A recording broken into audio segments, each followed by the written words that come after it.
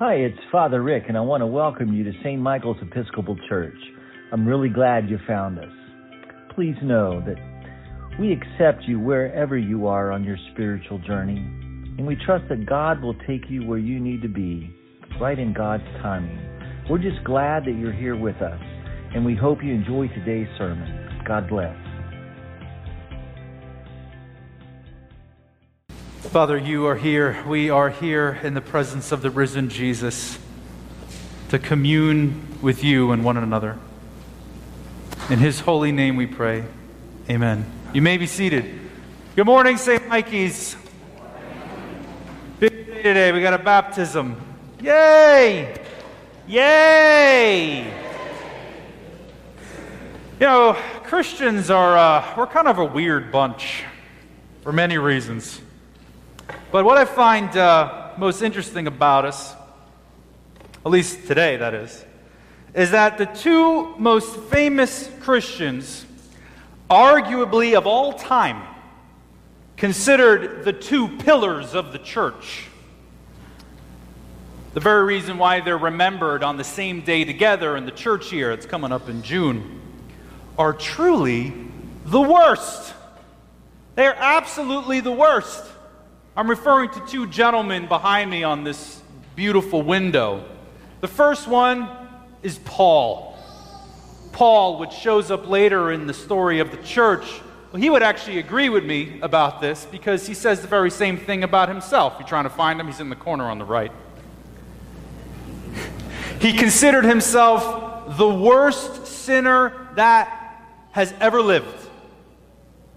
He called himself the chief sinner, because he persecuted the church of God.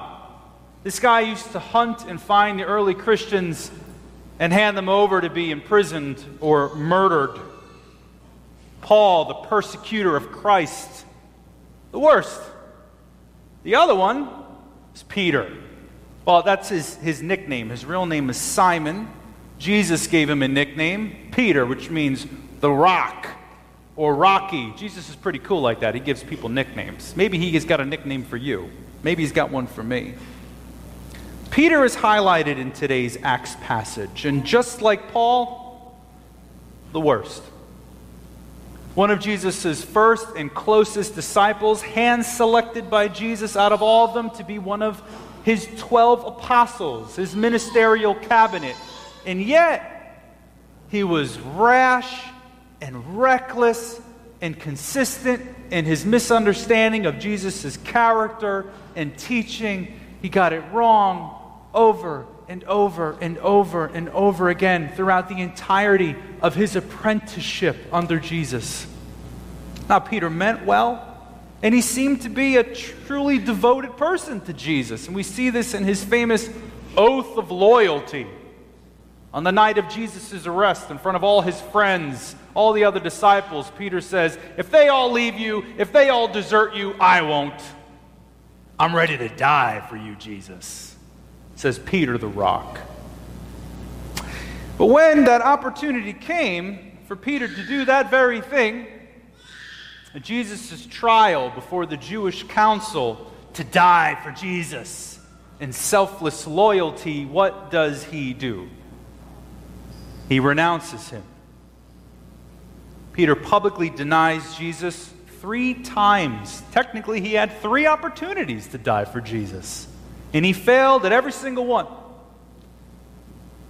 Peter not only denied that he followed Jesus, he said he didn't even know him. I don't even know the man.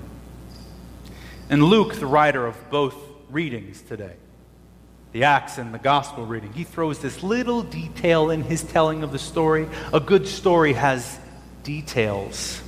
He says at the moment that Peter denied Jesus the 3rd time, Jesus turned and looked at Peter. Can you imagine what that felt like? Peter looked right in the face, right into the eyes of the one he just betrayed, he just deserted, he just denied, his master, his Lord, his best friend, his brother. He lied. He failed. And that's when Peter ran from the courtyard and wept sorely, wept bitterly. He was crushed and broken from what he had just done. And that trial led to Jesus' execution. So there were no takebacks. There was no apology emails. He couldn't ask Jesus out for a beer to say sorry, as Jesus is now dead, and Peter would have to carry the weight of guilt and shame for the rest of his life. Peter, the rock, pillar of the church. Doesn't really look like it, does it? He's the denier of Christ. He's the worst. How does a man who has Christians murdered become the pillar of the church? How does a person who stares Jesus right in the face, betrays him, deserts him, and denies him after all that Jesus was and did for him, become the pillar of the church?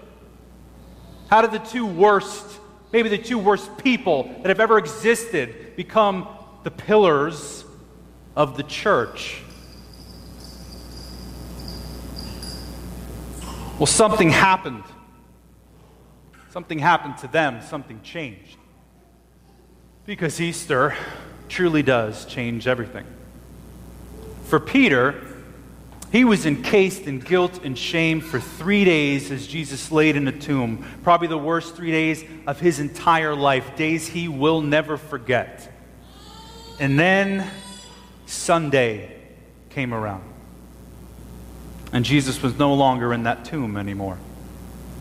Jesus was alive. And just prior to the gospel reading, the community of disciples are gathered in this room behind locked doors. And they're saying, "The Lord is risen indeed." Meaning, it's true. It's true. And they said, "He has appeared."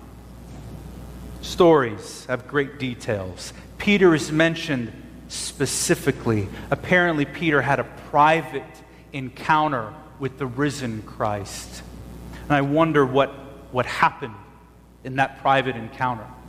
It's not written, but I could imagine the weight of guilt and shame that Peter carried for 3 days for what he did to Jesus, and the haunting remembrance of Jesus' face when he turned to look at Peter that evening.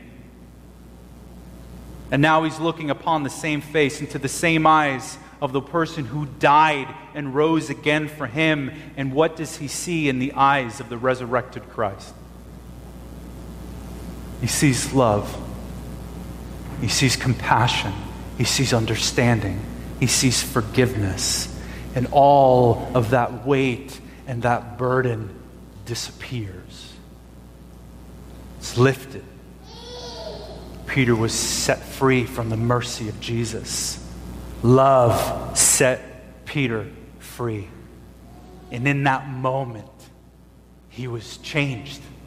Something happened. Something changed in him, because truly Easter changes everything. And here in the Acts passage, we see that change manifested. You better look out when Jesus sets somebody free, because something's going to happen in the world.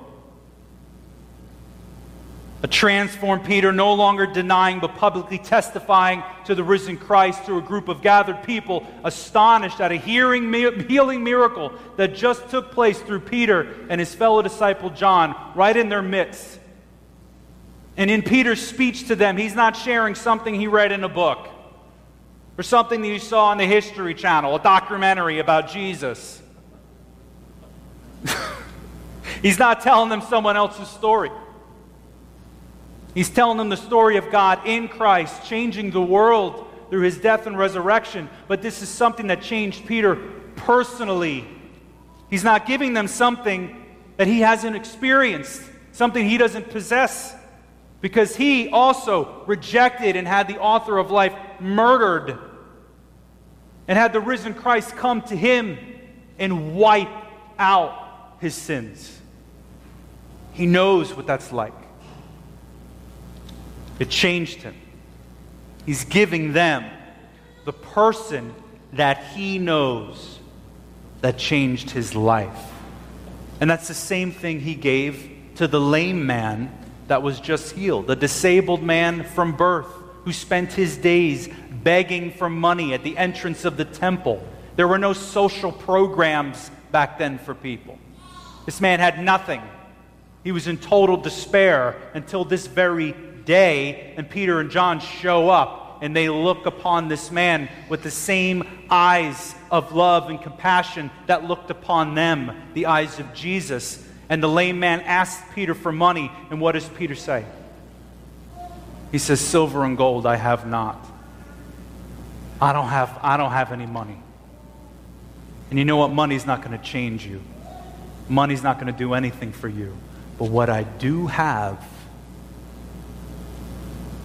what changed me, that I give you.